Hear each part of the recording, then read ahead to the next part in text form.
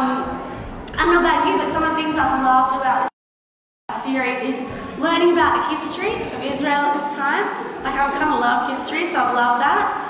I've loved about God's unending faithfulness to his people, despite their unfaithfulness. The rich portraits of Christ that we've seen painted through this prophetic imagery, and I just feel like it's so rich. And this all happened so much ahead of when Christ returned. And this portion we're looking at today, Isaiah 61, is believed to be written 550 years before Christ. So we're going to take a little trip back in time on this one. So Isaiah 61, let's kick it off. The Spirit of the Sovereign Lord is on me, because the Lord has anointed me. And I just want to pause there for a moment. God's anointing will rest upon this Messiah. And what does that mean? You know, when we look back in the Old Testament, anointing, they would literally sometimes pour oil over people's heads, or they would smear and rub them with oil. Why did they do that? It was to consecrate or set the person aside for God's holy, divine, specific purposes.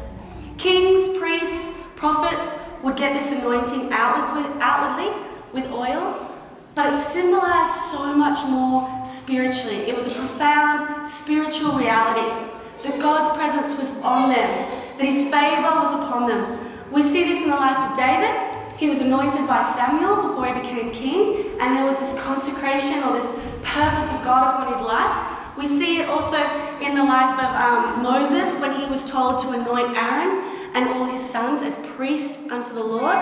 And I love it, when they put out an offering, God's holy fire would consume that offering. There's so many other examples in the Old Testament, but in the New Testament, Jesus Christ reveals himself as our anointed king, as our anointed priest and prophet. He is God's holy, chosen Son, the Messiah. And this word Messiah, it actually translates, or it means anointed one. So, if that Messiah suddenly showed up in the room, in the flesh, what would you do? How does Jesus embody this prophecy? Because it wasn't necessarily how the Jewish people were expecting it to show up or unfold. And let's have a little look at, first of all, this passage in Isaiah, what it says and how Jesus embodies it. So first of all, he has come to proclaim good news to the poor. To the poor. This word can also mean humble, afflicted, meek. And we read in Matthew 9:13, Jesus came not to call the righteous, but those who were afflicted. And some of the righteous were a little bit upset by this. But are we all not afflicted by sin in this world, in our human experience?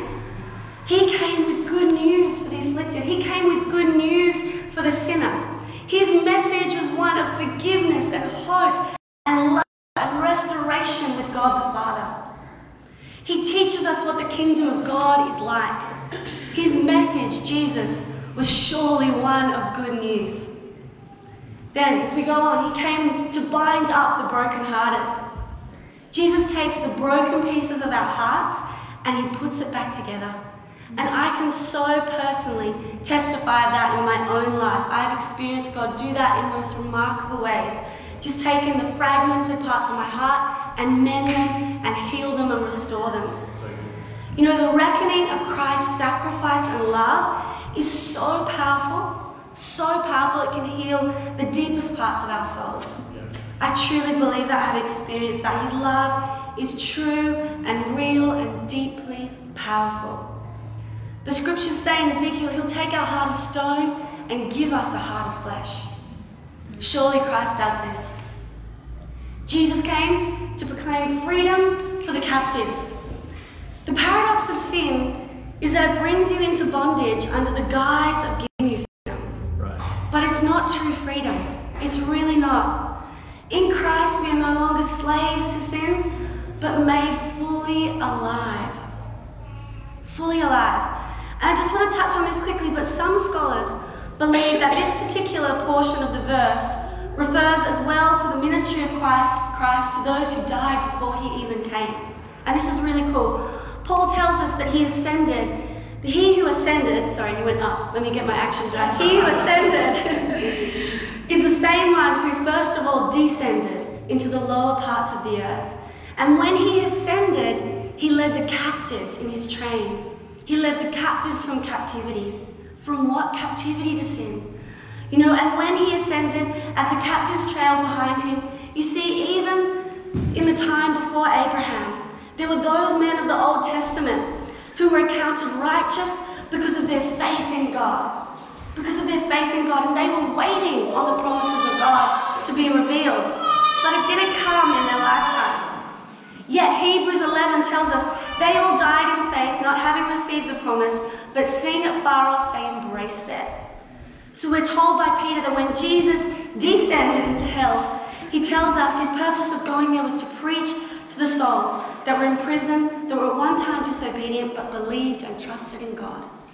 So this beautiful picture in Matthew's Gospel, chapter 7, that Christ arose, and this is a pretty crazy picture, I don't know if you've read this before, but when Christ arose from the dead, it said that many of the graves of the saints broke open, and they were seen walking the streets of Jerusalem after his resurrection from the dead. How insane is that? Imagine being there for that moment.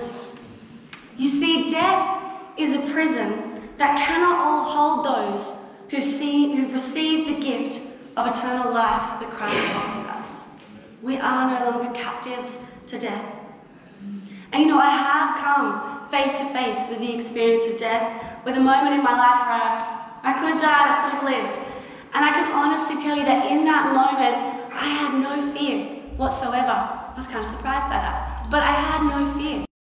I had this resounding peace and assurance of my life and my eternal life in Jesus Christ. And can I tell you, there is no more incredible peace than that. When you feel like it could be your last day or last moment, that you know it doesn't matter, you have Christ, you have this gift of eternal life, and that is so much more valuable than anything this world offers us. Jesus said in Matthew 25:25, I am the resurrection and the life. The one who believes in me will live. What a beautiful promise. Now Isaiah, this last bit here, it says, he came to release us from darkness. As Tim spoke last week about Jesus being the light of the world, I'll just touch on this briefly, but in the light of Christ, darkness flees and is conquered. He delivers us not just from our sin, but the forces of spiritual darkness that come against us in this world. And what a beautiful promise to hold on to in Christ. So when the Messiah shows up in the flesh, as Tim said, you know, where Isaiah begins, where Isaiah ends, Jesus begins. So when the Messiah shows up, Jesus comes preaching good news to the poor and afflicted.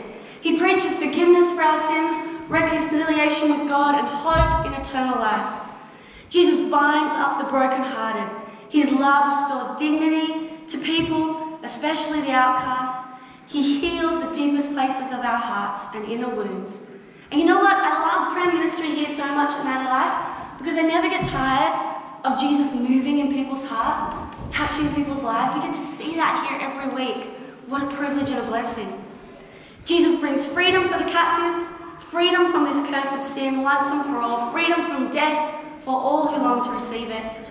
And he delivers us from darkness. As John says, in him was life, and that life was the light of all mankind. The light shines in the darkness, and the darkness has not overcome it. Okay, that's Isaiah 61, I'm done. No, there's a bit more. All right, because he's got another line there. I haven't got there yet. But I just want to say, with all of that, this is what happens when Jesus arrives in the room. This is what unfolds when Jesus shows up. This prophecy in Isaiah comes to life and is unleashed through the life of Christ. And if there's anything you do this week, maybe meditate on this passage. It is actually so profound. And there's so many promises for us to hold on to there. But he goes on. He gives us one more line. He makes a proclamation. The year of the Lord's favour, or also referred to as the year of Jubilee. And I just want to unpack this for a minute, because what was the year of Jubilee? Well, I'm so glad you asked, so let me tell you. The year of Jubilee, designed by God, came every 50 years, so it was on the 50th year. And it was a year of releasing people from their debts. It was releasing all slaves. It was returning property to to those who owned it. You can read about it in Leviticus 25. But this year was also a year dedicated to rest, resting the land and acknowledging God would provide the needs for his people. Imagine if we experienced a real Jubilee today, a massive global reset. I wonder if we'd be happy about that or not. I think, how would you feel about that? It's a massive global reset, the economy reset. Jubilee did that. It basically reset the economy. It nourished the land and the environment, and it ironed out all the iniquity for the poor. They were given a reset every generation. And I can't wonder how that must have made, especially the poor feel valued and important in society. Jubilee also stopped work from becoming an idol in people's hearts. It caused people to acknowledge that all they had belonged to the Lord and we were simply stewards of it. It's amazing. Read more about it. It's so cool. So when Jesus announces, this is the year of the Lord's favor, this is the year of Jubilee, he's actually saying so much more. What greater provision is there than that which is fulfilled through the person of Jesus Christ?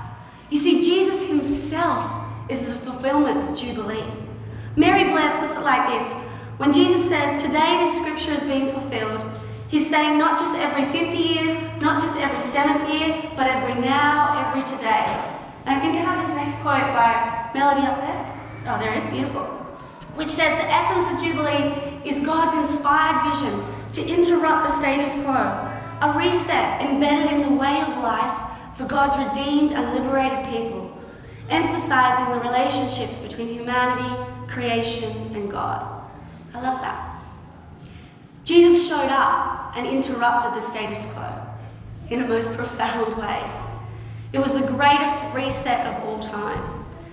And through it, we are to be reminded of our liberation spiritually, once and for all, by Jesus' life, death, and resurrection. It's incredible. So in Luke chapter 4, we're going to fast forward now, and I think I've got a slide up there for this, but Luke chapter 4 is the moment where Jesus quotes. So let's shift gears. I'm going to dive into this story for a moment. Jesus begins his public ministry by quoting this passage. He's just returned. I want to touch on this from the temptation in the wilderness. So chapter 4 actually begins with Jesus it says he's full of the Holy Spirit and led by the Holy Spirit into the wilderness, and there he is tempted by Satan but overcomes every temptation. And the thing I love about this story is as he returns in verse 14, it says Jesus returned to Galilee in the power of the Spirit. And news spread about him, he began teaching and preaching in the synagogues. I just want to note, he went into the wilderness full of the Spirit. He overcame temptation and returned empowered by the Spirit. As we overcome spiritual challenges in this life, there is an authority that is revealed, an empowering that becomes evident in the overcoming. And as we as believers have that same privilege of being filled with the Holy Spirit, led by the Holy Spirit, empowered by the Holy Spirit, we can experience that same revelation of that empowerment as we overcome the things that we face. Amen? So Jesus arrives in Nazareth, where he was brought up, so they know him well. He's like, hey town. He enters the synagogue on the Sabbath and stood up to read, as rabbis did at that time, and they hand him the scroll of Isaiah, and he opens up this scroll and he finds this passage and he reads it out loud, just to where we've unpacked it before. He stops there. He stops at a really significant part of the passage. Why doesn't he read the whole passage? But he stops there. And in doing so, here, Jesus is calling. In doing so, Jesus divides history in half. The messianic expectation by the Jews was that God would do it all at once. They were kind of expecting a Messiah to show up who would do the whole thing all at once. But Jesus purposefully stops reading at the year of Jubilee. And can I just say, the Message puts this verse so beautifully. It says, God sent me to announce the year of his grace. The year of his grace. Are we not living in a time of unprecedented grace poured out by God? Do not let it pass you by. Do not let this time of grace pass you by. Jesus hands Isaiah the scroll back to the attendant. The scriptures say everyone's eyes were fixed on him. I just imagine that moment. And then he sits down as they would, and then that's when they would start teaching. But Jesus says this. He says, today this scripture has been fulfilled in your hearing. Imagine that moment. Today this has been fulfilled in your hearing. What would you have done? How would you have reacted when Jesus, the Messiah, shows up and reveals himself in the room? He is saying, I am the anointed one. I am the Messiah who you've been waiting for. Amazingly though, just 29, a few verses down, the Jews are trying to throw Jesus off a cliff. Why? Why is what Jesus says so offensive? You know, at this time, we always want to look in context. Historically, the Jews were very nationalistic, and they had this idea that the Messiah was on their side alone, that he would conquer Rome for them and make them a victorious nation, and that's how they were expecting things to go down. We can have expectations that sometimes get met in an entirely different way by God. Jesus says in this passage, after reading Isaiah, some things that went on to upset them, and I didn't really understand this, so I kind of had to dig into it a bit. But he basically tells them a prophet isn't welcome in his own town. But he's saying, you haven't welcomed me here. You haven't welcomed me in my hometown as the prophet that I am. And I bet that was probably a little bit offensive. Jesus tells two stories from their history. One of Elijah being sent to a widow. But the reason the story is offensive is because the widow wasn't a Jew. Even though there were so many Jews, Elijah was sent to a widow that wasn't one. And Elisha was sent to cleanse a leper, Naaman, who again wasn't Jewish but was Assyrian. He tells these stories to them. You see, they believed salvation was only for the Jews, and they get a little upset with Jesus bringing up these stories in a moment in connection with this passage. And so they try to throw him off a cliff.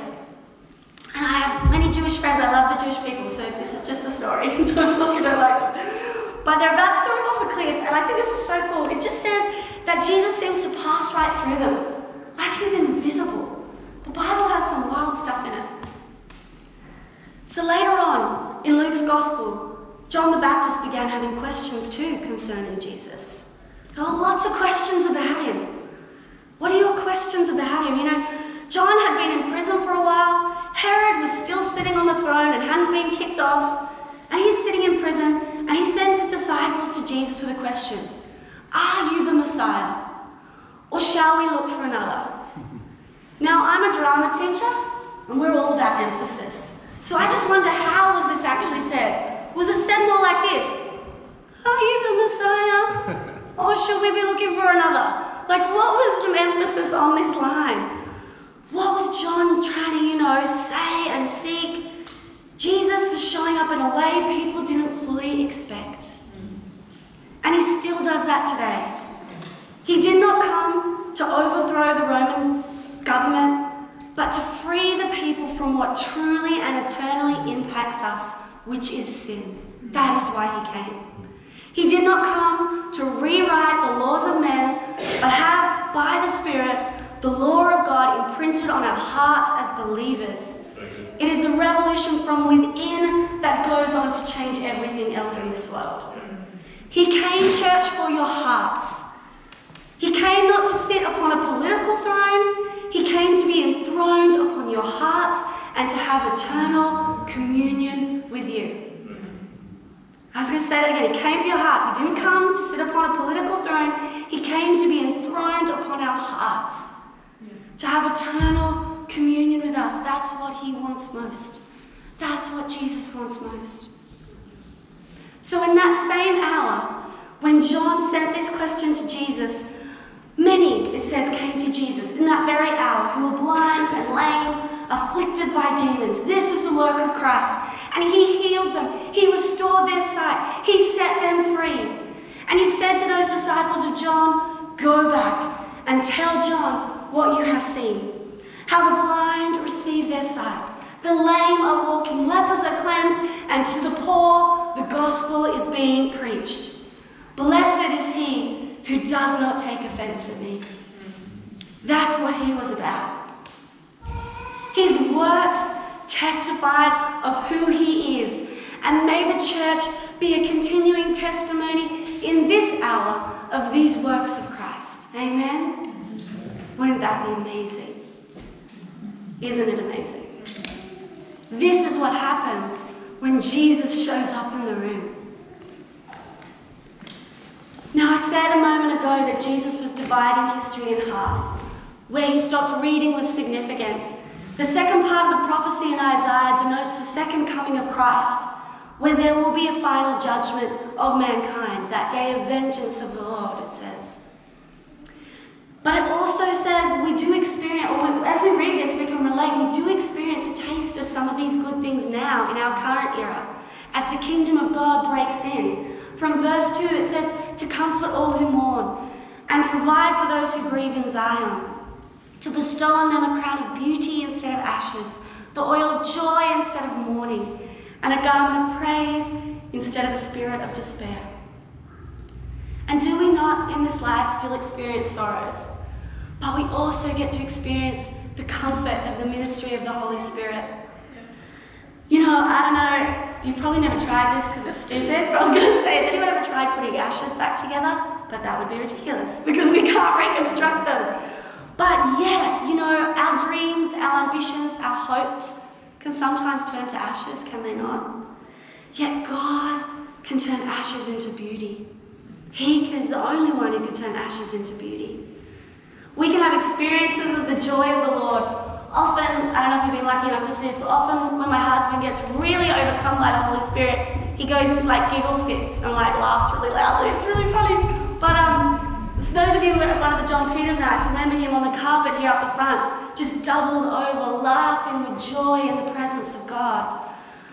The scriptures say, in his presence is fullness of joy, and at his right hand, pleasures forevermore.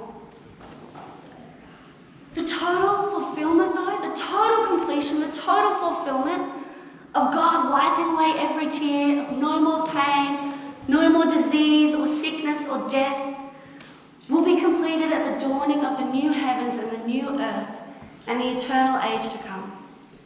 When Jesus shows up for the second time on earth, there will be a final judgment, but also a glorious new beginning. If you are in the room, how are we going to respond?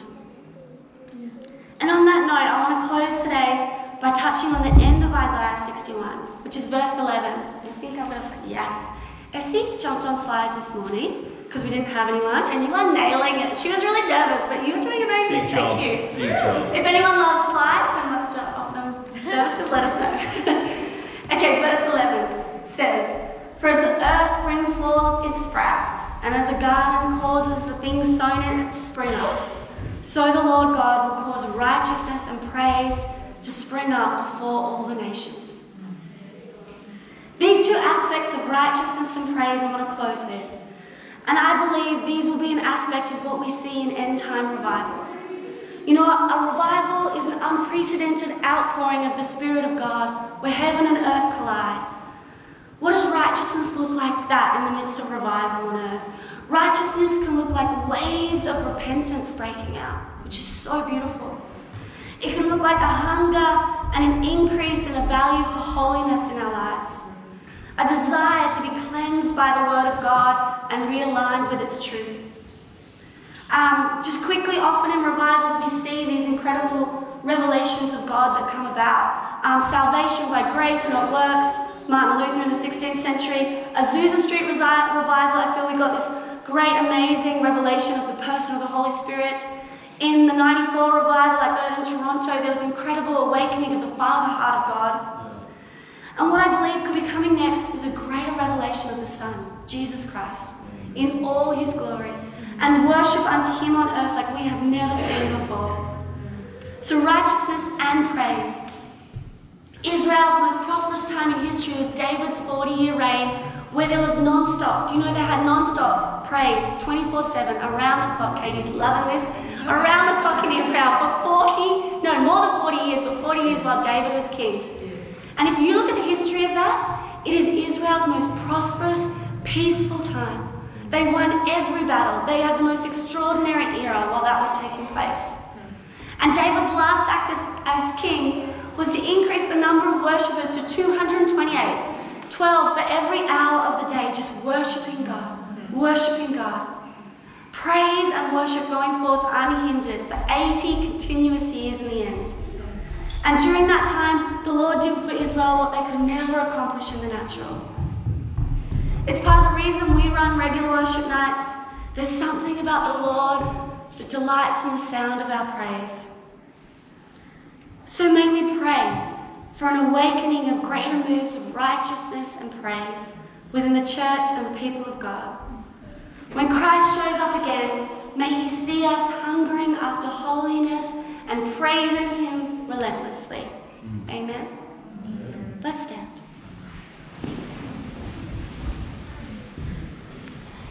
Jesus sends out his 12 disciples. Matthew 10:7. Do you guys need to stand? And it says, the kingdom of heaven has come near, he says to them. Go, heal the sick, raise the dead, cleanse those who have leprosy, drive out demons. Freely you have received, freely give.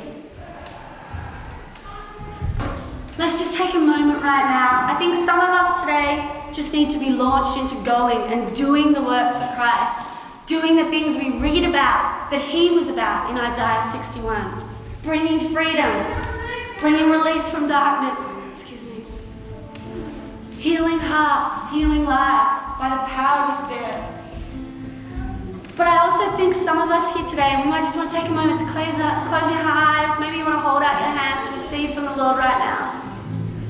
But some of us here today as well just need Jesus to show up in the room today. So before we sing, I'm going to ask him to just come.